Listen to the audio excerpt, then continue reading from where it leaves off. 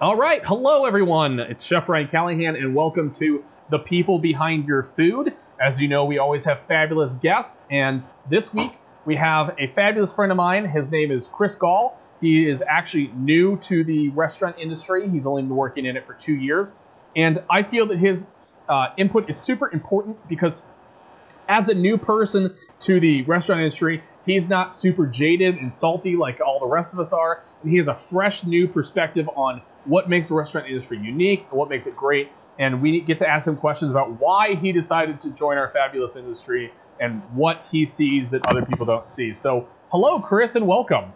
Hey, Ryan, how's it going? It's going great. So that was your nice little intro for you. I hope I didn't get anything wrong. No, it was awesome. I felt great, like a rock star. Yeah, it's super cool. We should like play you in with like play-in music, you know, like da da da da. Actually, da da. I was kind of hoping for that. I had like some stuff queued up on my phone. Maybe with the interview, I get some cool punch-ins. Maybe I can throw that up there. But We can get like some guy in a drum set go every time you tell a joke. Soundboard is all I'm asking for. But I'm not picky. Whatever. Next time, when we get a budget for this show, I will definitely find a soundboard. So hey, I'll donate some money. right. So let's start with the get to know you questions. All right, are you ready for these? Yeah, absolutely. All right. So Chris Gall, how old are you? 24. Okay. What's your favorite movie? Star Wars. Okay. Your favorite TV show? Game of Thrones. Okay. What's your favorite? Oh. Do you have a Star Trek too? I guess. Yeah. Star Trek? That's a great choice. Yeah, it's a toss-up. And then it's a toss-up amongst the many series of Star Trek. But yeah. Continue. I think my favorite Star Trek right now is Deep Space Nine. Something about the characters just really connect with me. Dude, Captain Sisko is, man, it's like, he's like funny like Kirk, but then also commanding like Picard. Yeah. He's like a perfect captain. Really enjoy his character. And then, of course, as soon as he gets over to the Mirror Universe, he's like the ladies' man. Yeah, exactly. Yeah. So, what's your favorite music? Your favorite style of music, favorite band, whatever you like? Love funk, love metal, love rock, pretty much everything.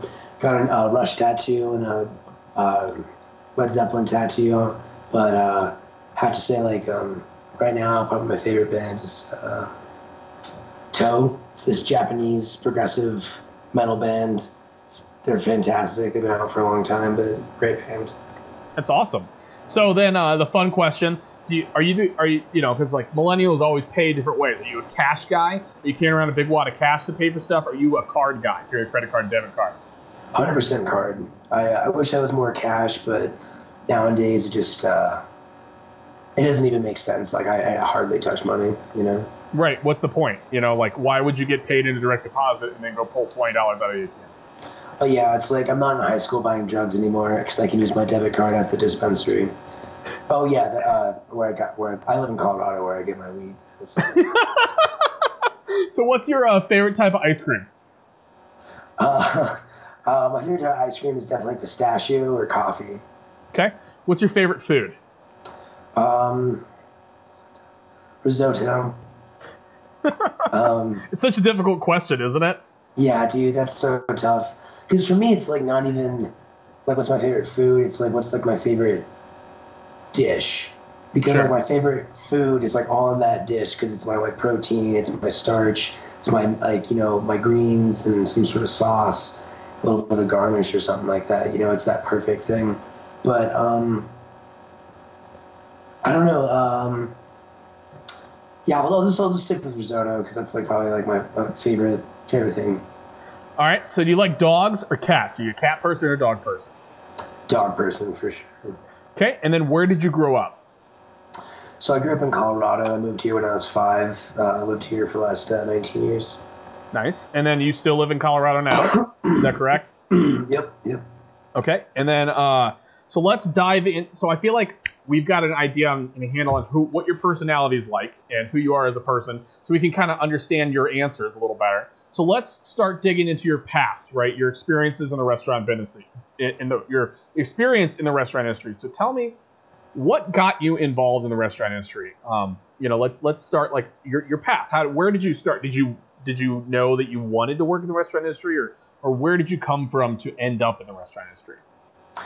So I guess I grew up with my dad. He's a fantastic cook. He won numerous amount of chili cook-offs back in California. Um, and he was just always cooking amazing food. And I remember one year, it was like my 12th birthday. And every single time I had a birthday party or whatever, he would always make chocolate chip pancakes for all my friends the next morning. And like, because we do a sleepover or whatever. And that year, like, I had like, I didn't even plan it. I didn't like talk to my dad a week before. It was just like that morning. I was just like, fuck it, dude. It's like spatula flip, spatula flip. Like I got this. Like let's do this, right? And I was like 12, and I was like, Dad, like I want to make it today. And he gave me the batter, told me what to do. He was like, read the instructions, and then he like made his own little like spice. Basically, it was like cinnamon, brown sugar, nutmeg, like a little bit of pumpkin spice, and just like all like the good things like that. And he was like, just like throw some of that in there. And that was like the first time I ever like put a spice into the food. I kind of just like grew up after that, like really feeling, because like the feeling that I got from feeding my friends that morning was just like, it's like, yeah, like it was good. And yeah, like that made me happy to feed all those people. And then so from then on, I took every opportunity I could when I could, when I knew I wasn't gonna fuck it up. More importantly, I guess, to cook for anyone I knew, just to get better, and not only them but like myself, and really kind of fell in love with cooking. And then after, I was gonna go in the restaurant industry, but I got married, and then kind of got freaked out about money, and so I was like, fuck it, I'm not gonna become a chef. I'm gonna go for the town of Erie, and I did that for a little bit, and then got divorced and was like, screw it, I'm gonna go smoke cigs outside and yell at customers for ordering a hamburger for with a no hamburger and no bun and no sauce and just lettuce and tomato and that kind of stuff. So it started with this passion of this loving food, being interested in it, and then the instant gratification of watching somebody eat your food and be like, yes, I'm super happy right now. And watching them go from being like, that's the same story I always tell. First time I ever watched a customer eat my food, I was like, they went from being really unhappy to really happy. And I feel like that's a very similar experience that you had, And then, of course, yelling at customers is awesome. Right. I had been in retail long before, so I never got that opportunity to actually be like, fuck this ass. I'm sorry. But that's what happens in the kitchen. That's what we're saying back there. If you ever wonder, nothing personal. Has nothing to do with you. Honestly, like I would have ordered the same thing, but fuck you right now, man. Right? Yeah. Exactly. It's just the thing. So what are you doing in the restaurant industry right now? So what would you say you do? So I'm a line cook, but I've been tasked with a lot of responsibilities. On the weekends, I manage the smoker for Avery Brewing Company. Our tap house side, anyways. And I'm kind of just like a floater predominantly. Like while we're getting hammered, like I'm on the line doing what I need to do, and then while we're on the downtime, I'm backing up for people and trying to get things going. There are a lot of people who are like designated floaters, and I kind of just like help out when I can, just because I love to help people. I think it's kind of obvious about my origin story and whatnot. But yeah, so that's kind of like what I do. Work the line, hit the smoker, but then I'm making beer batters, cornbreads, rice, like whatever anyone needs help with, really. Cool. So, is there like a dream restaurant you could work at, or are you in the position that you want to do? Yeah, the dream restaurant I want to work at is my restaurant for sure. It's one day I want to be my own boss, and I'm going to be really happy with that. And it's nothing to do with like ego, just mostly to do with just I love food so much, and I just want to be the guy who's making the call. Like this is going to be really good, and I'm going to always have a food truck, so that's kind of my dream. But there's going to be a lot of jobs in between there, and a lot of really good chefs that I'm going to have to learn from. Like I had the pleasure of working with Jose from Black Belly, who's like top chef winner of like season 5 or 4 or something like that. And that guy is just a wealth of knowledge. Chris Blackwood at Avery, he's been in the industry for like 20 plus years, worked at Jack's fish house, eating. It's pretty impressive. So I'd say like anywhere I go, there's a chance to like hit those like dream points of like learning, I guess, because that's the real point of going to a restaurant and cooking for them, is to learn more. But yeah, I mean, like, like if I had to put it down, like Black Cat, it's kind of a dream restaurant for me. If I get to the level, maybe, or like Oricana for that matter, become like a pastry chef over there. That'd be really fun. So now I know you went to culinary school. Did you cook before going to culinary school, or did you go to culinary school and then start cooking? Well, like I cooked a little bit, but not a whole lot. My first real job was a dishwasher. Couldn't move up to the line. I helped out every now and then, but it just like we were like really understaffed, and it just like didn't work. And then I went on tour with the band that I was with, quit Avery as a dishwasher, and then went to the pizzeria that I worked at, where I learned how to do a little bit of like basic Italian dishes like carbonara. We did linguine alla vodka, and like a bunch of cool stuff, handmade pastas. We didn't like hand toss the pizzas, but they were a wood oven or a wood fire oven, so it was just like really good flavors, like really close to true Italian cuisine. And then things kind of went haywire there, and then I decided to go to this culinary school and like actually figure out what was happening with all the food. And so was it that desire to figure out what was happening, the mechanics of cooking, that made you want to go to culinary school? Oh, absolutely. Yeah. It was difficult some days because like, I'd be like sitting here and I was just panicking because like I barely knew how to properly do it.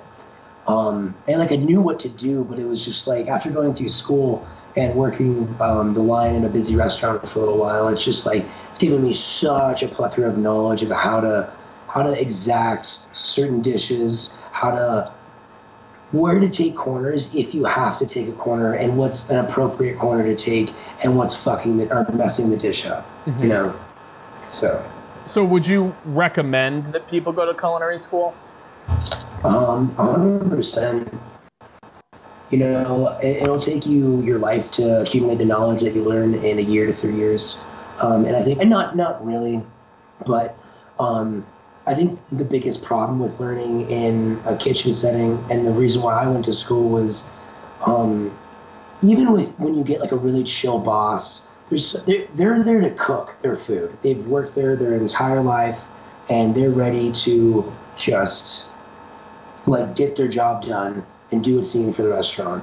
They don't mind like giving you some pointers here and there, but for the most part, it's a lot of do it on your own. And what I've learned from working with a lot of different chefs who's gone to culinary school and who hasn't gone to culinary school, the ones who haven't, use a lot of improper techniques, and because like those chefs that they worked under weren't necessarily always on them and didn't see them, or who knows, maybe like they didn't work certain stations, and so they have like improper technique into like certain areas. You just you see like cold pans being used for sautéing things. You like see, like guys picking up raw chicken with their bare hands and brushing it off on their apron. And you're just like, and there's like nothing, like one time, like there's nothing you can do. At some point, they're just like, they're going to deny it because they think they know better than you, and they don't care what they did it. So obviously they don't care. Sure. And so, I think that's like the difference between a culinary cook and a cook who's just learned from chefs. You can do it, yeah, but it's going to require you to go out of your way, as opposed to literally just sitting down and listening and doing it slowly until you master it. And I think that's how you figure out anything. The basic building of any foundation is just doing it slowly until you master it. Right. That makes sense. And, people go to school to get a foundational education, and then you build on it. And kind of like you talked on, if you don't go to culinary school, you have to go out of your way to learn the basics.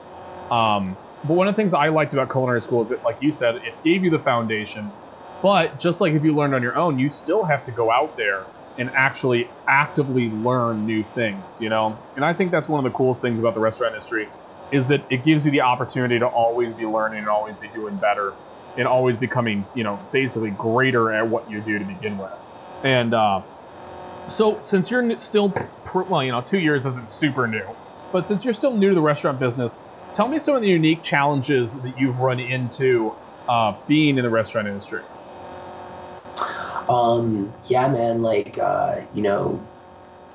like sometimes like you think you're up enough and because it's been like a slow night and then like all of a sudden you're sitting down like 10 tops.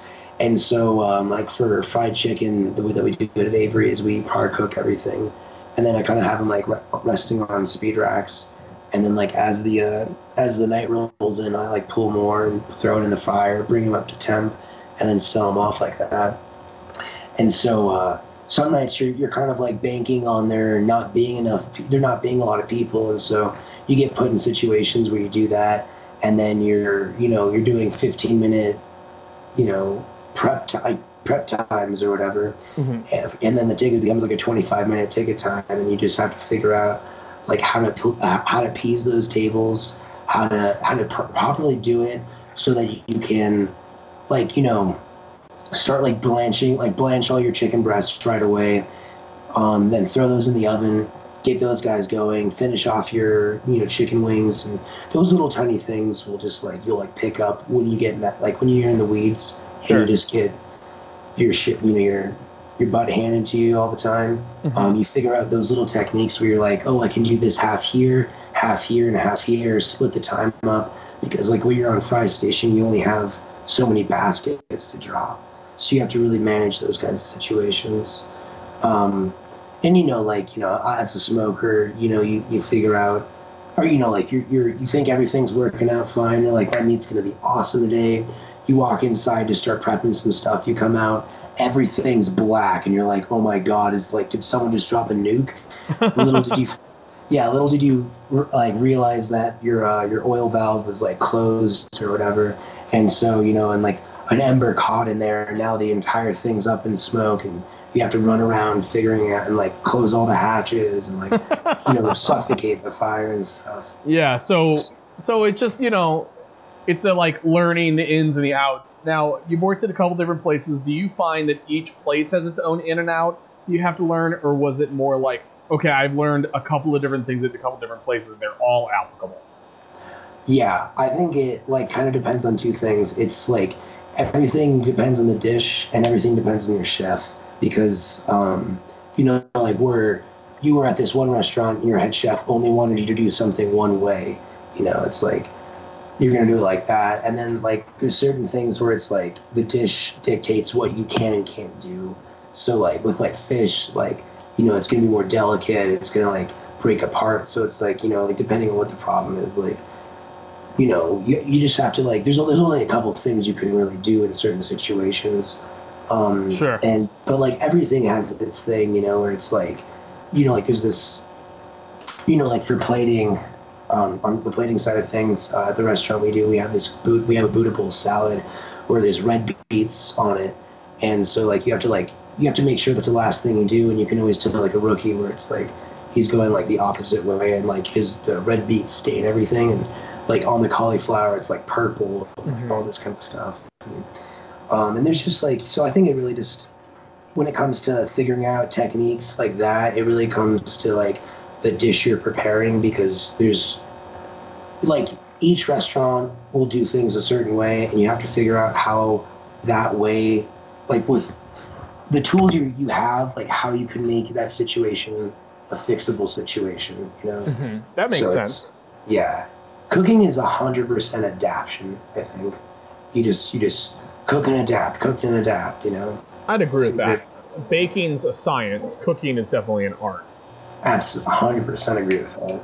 Yeah, exactly. And so tell me some of the good things that you've experienced working in a restaurant business. Probably met some of the best people I've ever met in my life in the restaurant industry. Of course, there's always the backstabby kind of bullshit that goes on. But I've been pretty lucky where Avery manages to pull in some really solid people. But above and beyond that, like I'd say just I don't know, just like being able to do some festivals where you're like, you know, you're grilling, you know, hamburgers for like, you know, like 200 plus people, and like, you know, that's like really cool because then you actually get to see your customer and like, you know, you kind of like get taken outside those kind of bounds. And there's a lot of really cool things about the restaurant industry, and it's kind of hard to pinpoint just one thing, but because for me, like, I love cooking, so like that's the best thing that could be given to me, is just like the ability to not only execute one dish, but execute a dish with 5 other dudes or girls for that matter, and perfectly come together, and like apps are out like, you know, 5 to 8 minutes out, and the entrees are out, you know, 12 to 15 minutes later. You know, it's like, or, you know, like 15 minutes from when they sat down. Sure. It's like that for me, I think, is probably the most like beautiful thing about that I've seen in the restaurant industry. So it's like the camaraderie, the all these people from all these different walks of life coming together for a common goal to defeat the common enemy, which I always say is the customer, but then other chefs and cooks will always say that it's the ticket machine.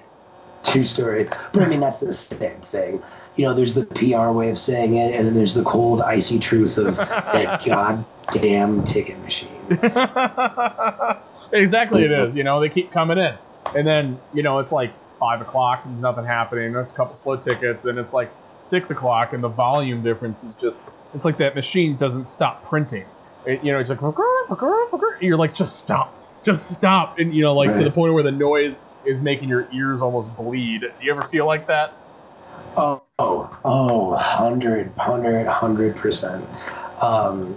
I work fry a lot, like Fridays and Saturdays, because like sometimes I'll have to like smoke and then come in, and so I'm like managing the fryer and the smoker and stuff, and we do fish and chips, wings, fries, and then fried chicken sammies.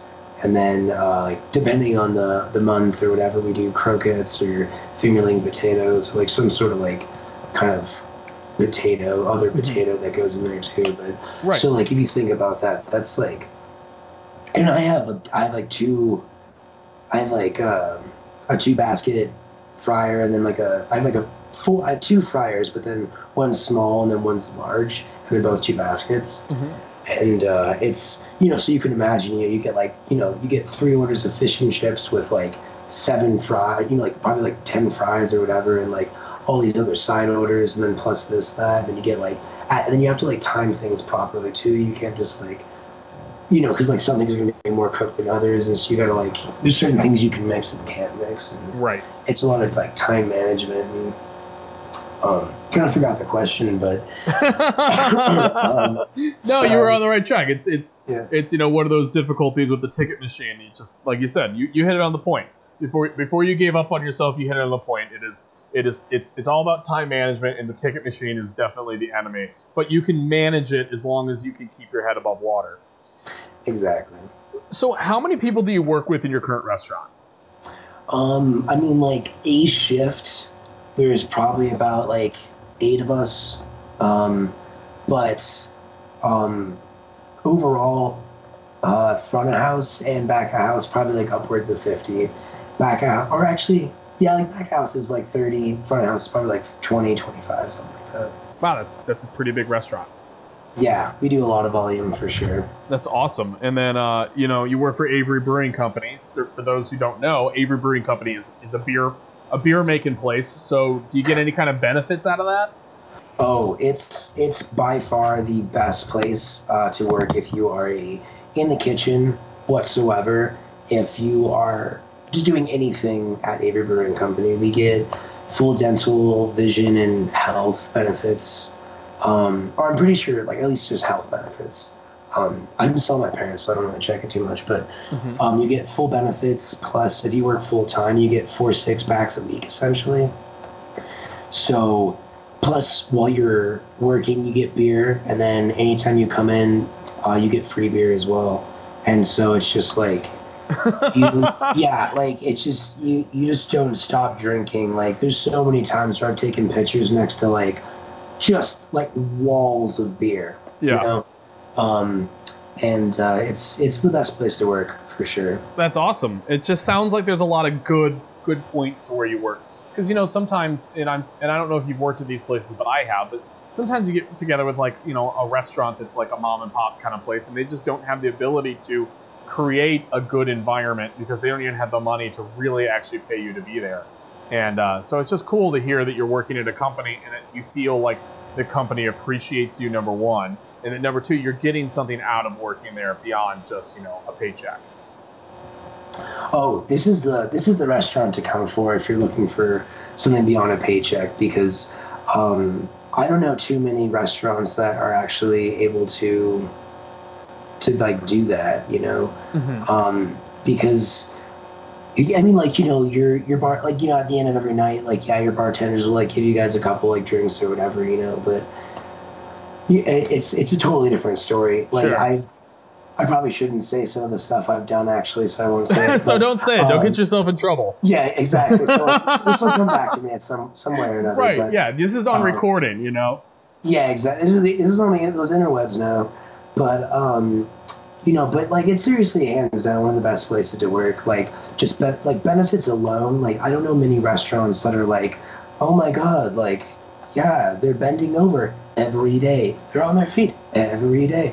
And I'm like, maybe we should probably help them. Besides getting them drunk enough to like stay here. Yeah. Which they do adequately well at, or they do a good enough job at. So. Get them intoxicated enough to forget about how hard today was and they'll come back. Yeah, exactly. Because like when you're in a drunken stupor, you just like get through every day. And I'm not gonna lie, Avery brews a lot of problems, but it brews far better beers. So you can forget. That's awesome. So at your current position with Avery, so you're a line cook and you're what you call a floater. So you run the smoker, you do stuff on the line, you run the fry station. What else do you do? What are your other duties besides just cooking? Oh, I mean, like, there's so many in between, like things to do in a restaurant. Whether it's deep cleaning your dishwasher, whether it's taking the garbage out, whether it's just like organizing your shelves. Like not that like I spend too much time on that's more of like a managerial thing. So like. Like there's other people who do those things, but like I definitely get delegated those tasks a lot because we do a lot of parties. There's a lot of things that have to be done because it's not just there's so many aspects to Avery that have to be covered, and so it's really easy to to let slack slip and need help picking it up. Sure. So have you ever had to? I'm going to ask you a fun question. Have you ever had to clean the hood yet? Whose responsibility is it to clean all the grease off the hood? For those of you who don't know, a hood is a big vacuum that sits above all the cooking equipment on what's called the line. All the what we call the hot line has like the fryers and the grills, and it sucks up all the exhaust smoke and all the the fumes and the smells and the grease. So and it all gets trapped in there. So whose responsibility in your guys' staff is it to clean the hood? Well, it's actually like a two-part system. So every it's like a night crew thing. Sure. But I think it's still Sunday. At least when I was a night crew, that's when it was. But so basically, the dishwashers will take out the hood vents and they'll deep clean and scrub that, and then the night crew is responsible for like not only cleaning the hood but like getting into the vents. And that's as grueling as you think it is, especially when you're a tiny guy. Like I'm like 5'7", so I'm like pretty average height. But there's a couple of people where it's like oh man, I'm kind of happy I'm at least like average because that sucks. Because it's like you have to put down the sheet pan. It's just hot. Like you've been using that all night, so it's like it's a hot thing, plus the pilot lights are on, and like I've stood on there for a good I used to wear Crocs back in the day because our Avery just gave them out for like a good 4 or 5 minutes and been like, holy, like like, wow, my feet are like pretty hot right now. So you gotta be careful too. Yeah. It's definitely it's not a fun job, and it's definitely not an easy job.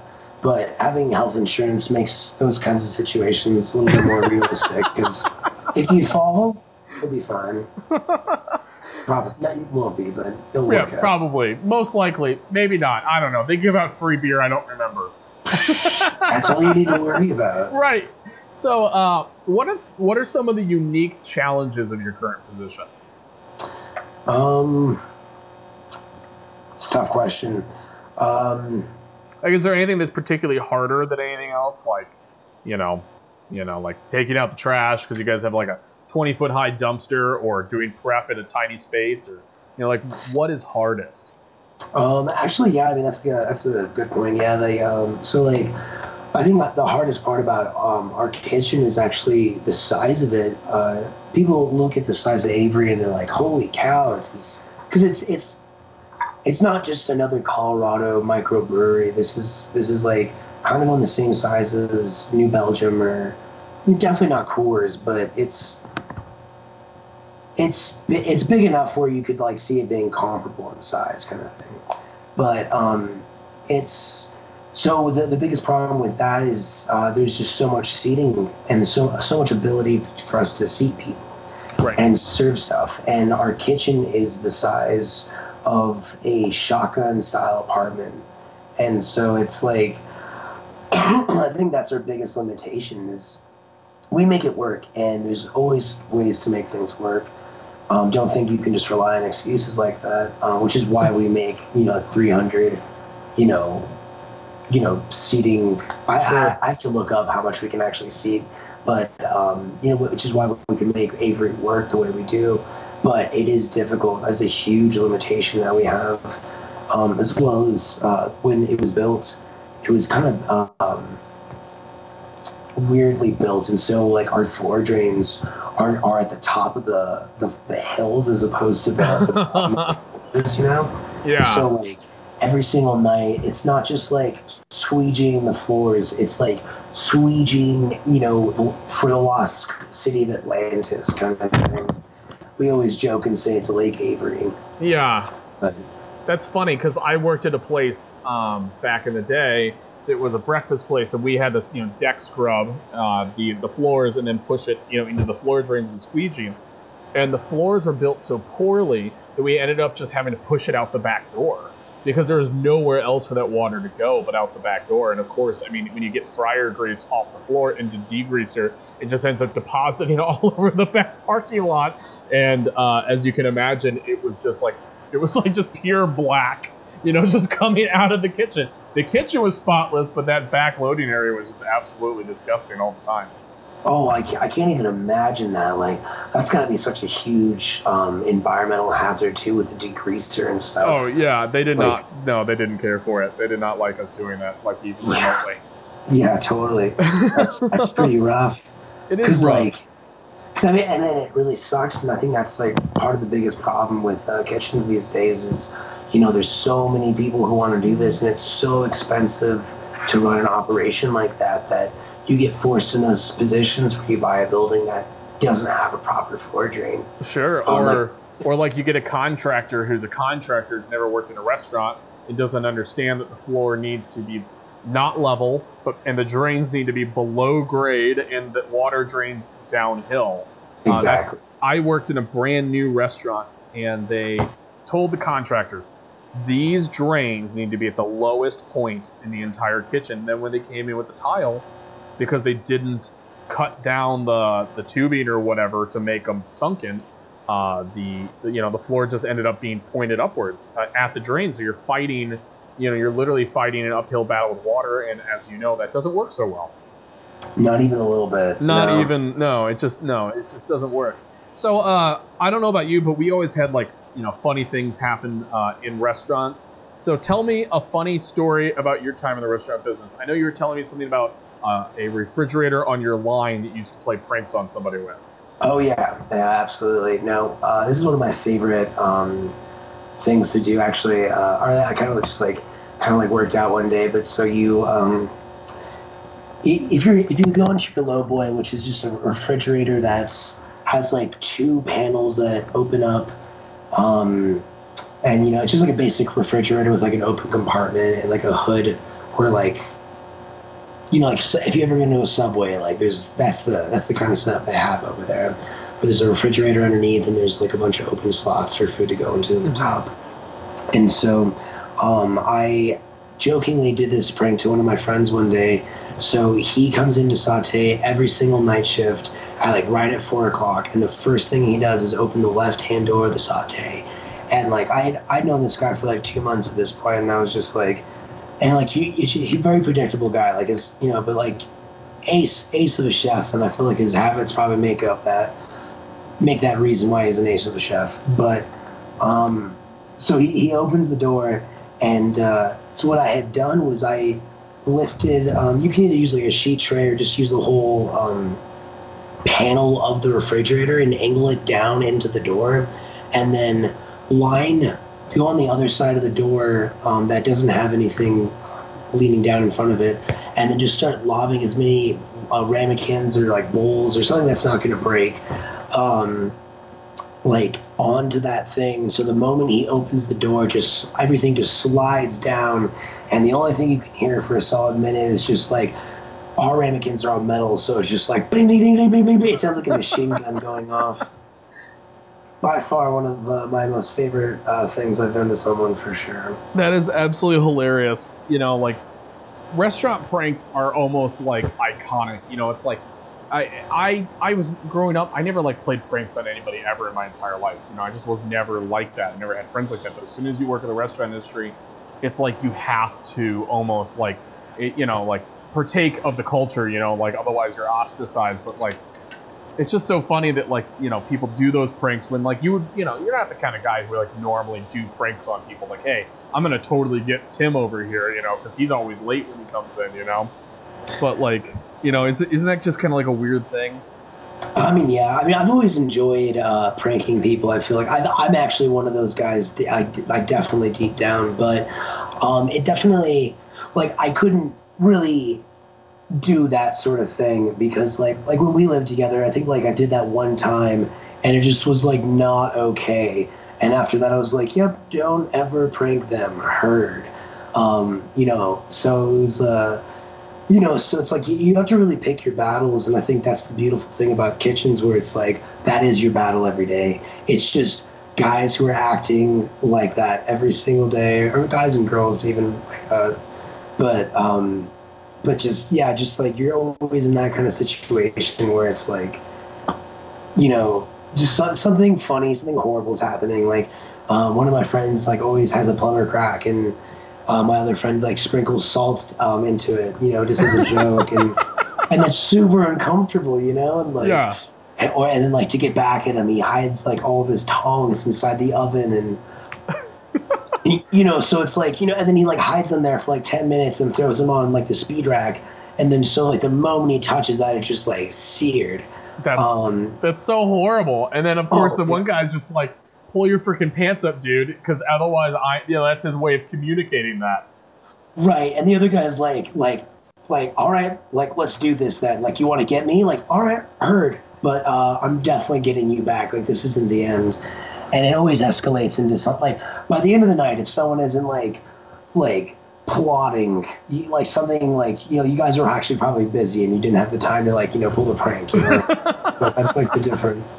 So tell me, okay, so I just heard you use some kitchen lingo, which was heard. Tell me some kitchen lingo that you've learned, and do you find that it leaks into your everyday life, or do you feel like it's like changed how you speak, or like do you just think it's something that you just, like you only use in the kitchen? Oh, 100%. Like it is who I am now, for sure. This is me now. well, when you spend, I mean, at least, like, even if you spend, like, 6 months in a kitchen, I guarantee you, if you work with more than a few people, you'll be in a grocery store, and you'll be behind someone and be like, right, like, behind, or oh, yeah. You'll say, like, anything like that. Oh, I do that all the time. Like, I'll be in a restaurant, and I'll be, like, trying to go to the bathroom, I'll be, like, passing on the right, behind you, like, hot behind, like, or right. whatever, and I can't help it. It just comes out. Oh yeah, like like the other day, like I was in my kitchen and my roommate's girlfriend was making something, and I was just like sharp here, and I was just like, I'm not even like, what am I doing? Like I don't Right. even. She Like, doesn't know what that means. yeah, she'd probably turn around and then like walk into me, And stabbing walk her. Or into the something, knife you know? because she heard you talking to you. You Yeah, know. or, some yeah, Yeah, exactly. like corner sharp, corner hot pan overhead, Yeah. like I do that at my own home. Like, thank God my wife has worked in the restaurant industry before, because otherwise she'd look at me like a psychopath. Yeah, no, seriously. I mean, a little bit because it's just like my family. Like I remember I was doing that with my family at a family reunion on accident, and then my grandma just kind of like stopped and she was like, wow, like you've gotten very blunt lately, and I was like, oh my god, it's already happened. Like, cause she meant it just on like my like the way that I like what I said, but like really like I took it as like, oh my god, cause that's the way the kitchens make you become is like just a blunt kind of like maybe not like aggressive, but just like it's just like I don't have time to be nice to you. I have the time Sure. to like just say words at you and for Right. you to respond to those words and us to be on like the same level, you know? And so Yeah. we kind of No, I think that's an excellent point, because like it's so loud in a kitchen. People don't understand how loud it is. It's loud and it's hot and everybody's sweaty and tired.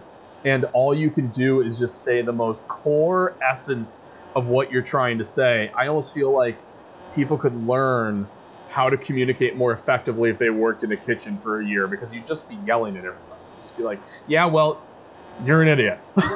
Like. right. You don't have like, and I'm so thankful because like I remember like even as a child like not getting like completely not getting my order. My dad would just be like do you like we should go like let's go or like I would get like an order but it wouldn't be the right order Sure. and be like let's go back and exchange that and then I'd be like no it's fine like so against being confrontational in any sort of sense even when I had paid for something and I Sure. deserved to get what I paid for because I just paid for that. You were raised to be polite and live in a polite culture in a polite society, but the restaurant business is not polite society. It's like not even about being polite at that point. It's almost like we're like we're like defuse bombs, because it's Sure. like we don't have the time to like, well, Greg, like maybe Well, Greg. if I thought about it like that, Sure. you don't have time to like sit there and have that kind of conversation. Um, Well, how do you feel about the steak, Greg? You don't have time for that in the kitchen. You're like, Greg, give me the freaking steak. like I said 10 minutes ago, mid-rare. Where is it? This is not a mid-well. I mean, like, you just gotta like, yeah, Sure. it's like people get that fascination with Gordon Ramsay where they're like, oh, he's just yelling at everybody. I'm like, he's not yelling. He's communicating efficiently. I mean, Gordon Ramsay, I feel like definitely upplays it because, like, Oh, definitely. I mean, I'm sure there's chefs where like you're just like lobbing like dishware. It doesn't even matter. Like, there's no budget. It just fuck you. That's all. No, right. there's no budget to my anger. My anger just gets broken things. Well, like I had a buddy who worked in a hotel casino setup, and their budget was $1 million for smallwares. Like plates, napkins, pans, pots, tongs, and because the casino had to spend a certain amount of money for the local municipality to approve the casino for the local economy's benefit, right, quote unquote, they had to spend $1 million in smallwares just to open this restaurant. So this restaurant had cases and cases and cases of just plastic water pitchers, and we're talking about like a 45-person restaurant.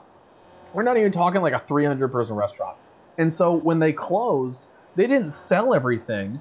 They literally gave it away. So the guys who were in the kitchen were like walking out with like kitchenware because the kitchen couldn't, the casino couldn't sell it because it was like this special tax thing. And so it's funny because most restaurants aren't like that. The budgets are so close, and yet guys in the kitchen are always breaking stuff all the time. Like, I'm sure you've seen by now somebody take a sauteed pan when they're angry and slam it against something several times, Close, not yet. I think that'd be like there's a lot of servers who are a little bit gentle where I work, but yeah, close enough to that for sure. So okay, so here's some more questions. So we've had other people on the show, you know, who are tipped employees. How do you get paid in a kitchen? Are you working for hourly? Are you salaried? Do you get a bonus? How are you making money? So right now I'm making $13. I'm sorry, I'm not making. I'm making about like $15 an hour, and I think by like average is like anywhere from like 13 to maybe like 16 or so.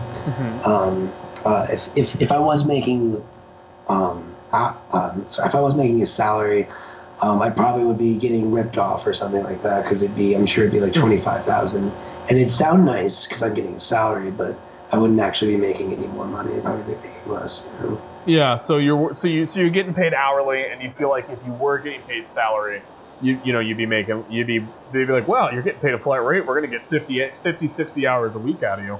Oh yeah. I think that's like one of the major things you have to worry about.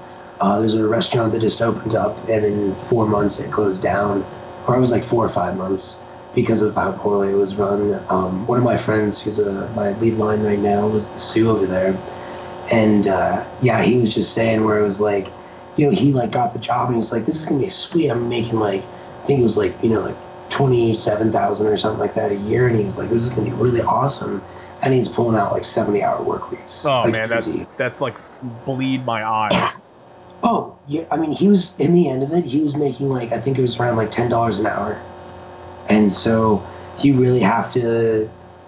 I think that's the biggest part about restaurants is it's so hard to make any money that the number one thing that any independent restaurants can do is kind of gouge you a little bit and do everything they're going to do everything they can to make money, and that includes kind of skimming the corners for your paycheck for sure. Yeah, well, and you know the margins, it's like 10%. You might make 10% of your entire gross in a restaurant because the restaurant industry is so competitive that people don't even know that, like, if you get 10% off your ticket, that person didn't actually make any money on your order, like the owner did. They're just getting you in there to, like, try the food and hope you'll come back and pay full price, you know?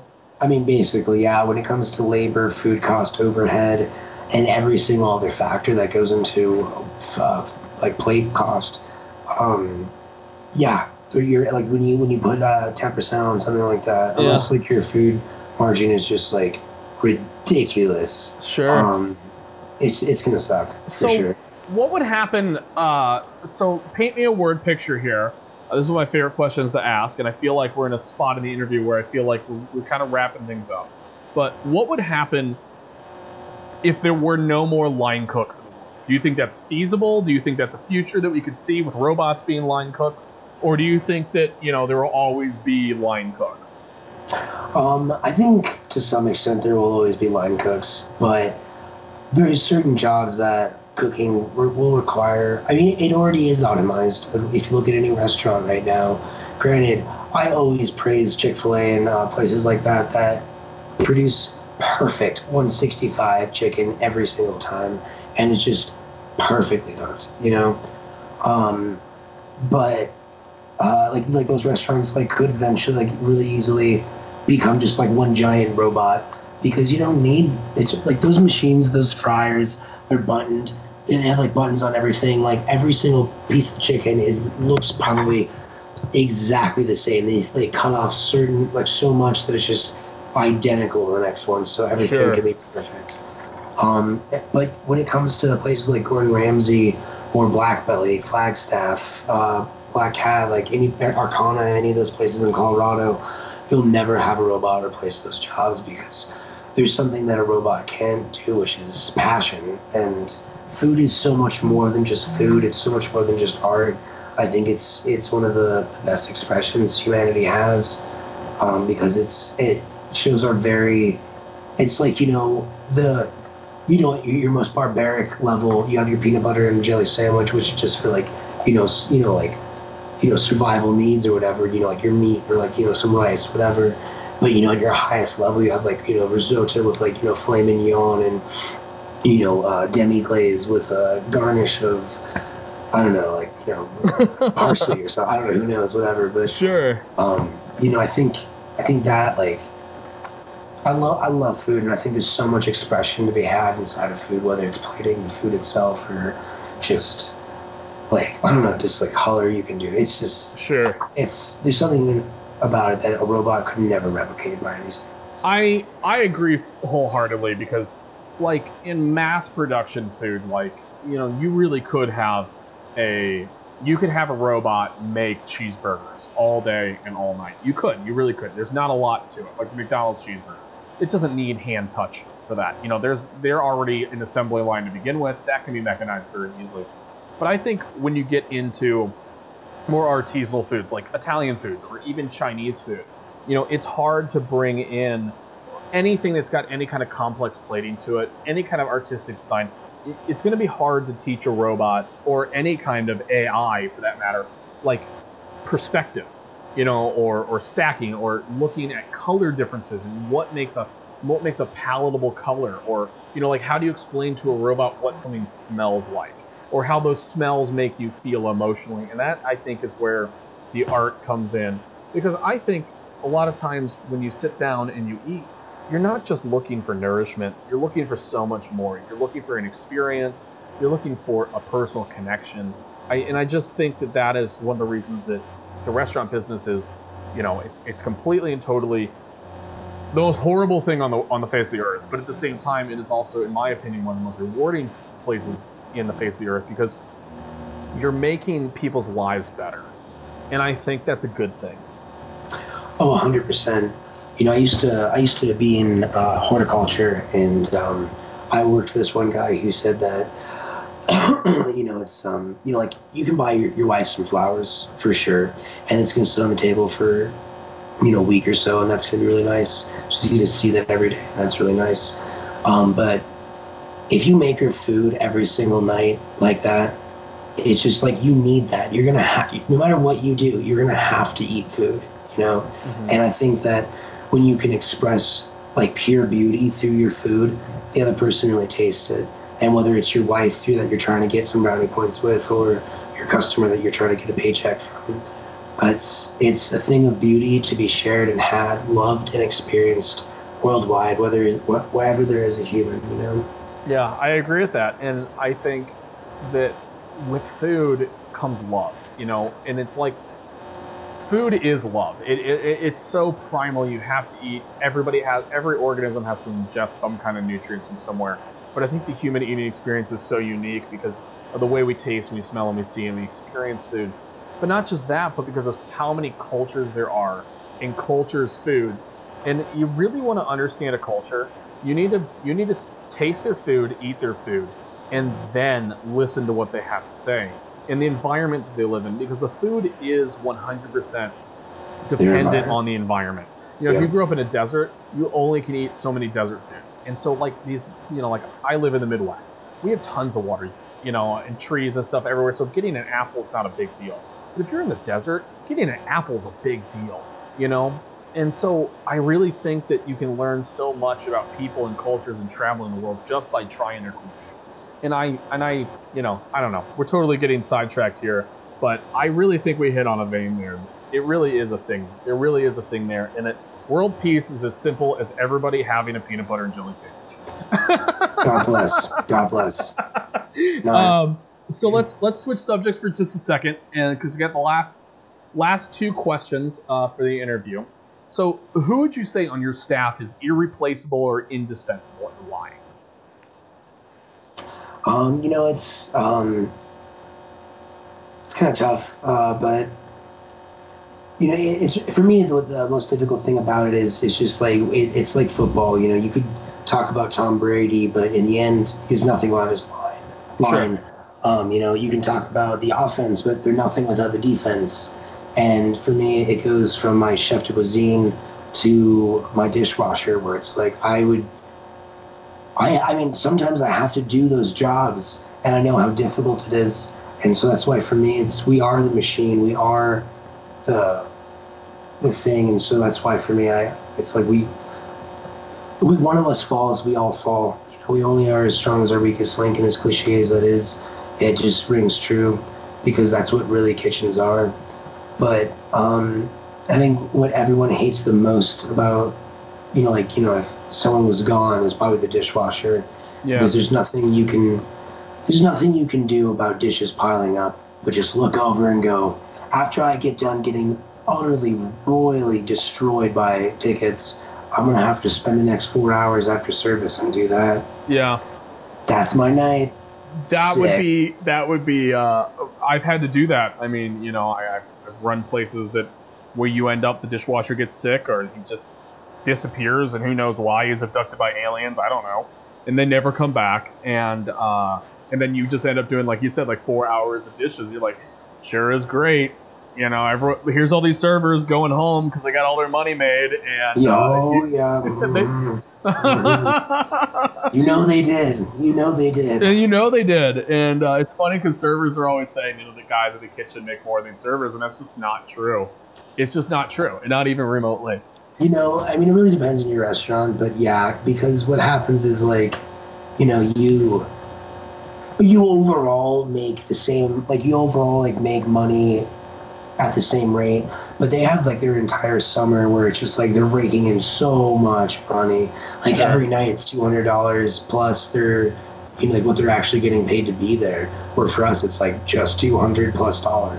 Sure, yeah. So, and then you're getting the $500 in your check every week, and that's it. There's no opportunity to make more money. So I guess we're down to the last question, which is, are you going to stay in the restaurant industry? Are you not? Is this your calling in life? What is your future plans here? Oh, 100%. I love food. I don't think I could do anything else but play music or play food. Food is so... even beyond the food, like kitchens itself, just the culture that it brings is just something that I think is just really, really memorable and worth being around. I may not stick around in certain kitchens for so long, depending on, like, certain people, but it's whether it's a bad time, in the end, it still becomes a good time when you look back on it, because there's a lot of camaraderie in the kitchen. I like it. So you're going to stay in the restaurant industry because you feel it's the right place for you and it's where you belong, and I love it. So with that wraps up our interview with Mr. Chris Gall. And I just want to say thank you for coming on The People Behind Your Food. So for those of you who are listening to this podcast on any of our services like iTunes, Spotify, Radio Public, Google Play, or on my website, chefryancallahan.com, I'd just like to remind you guys that I do have a pretty awesome Instagram page, which is at Chef Ryan Callahan. And there are underscores in that username. And then, Chris, do you have a website or a Instagram you'd like to plug? Yeah, definitely. If you want to follow some of the stuff I played or my band, you can see some of my posts at what_the_Gall, Gall. So it's at whatthegall. Yeah, I love it. Yeah. So anyways, Chris, thank you so much for coming on. Did you have a good time? Yeah, man, I had a great time. Thank you so much for having me on. It's been awesome talking with you about food. It's awesome. And so thank you, everybody, for coming on to listening to The People Behind Your Food. We'll be back next week with some awesome interviews. You can always check chefryancallahan.com to see what's coming up next.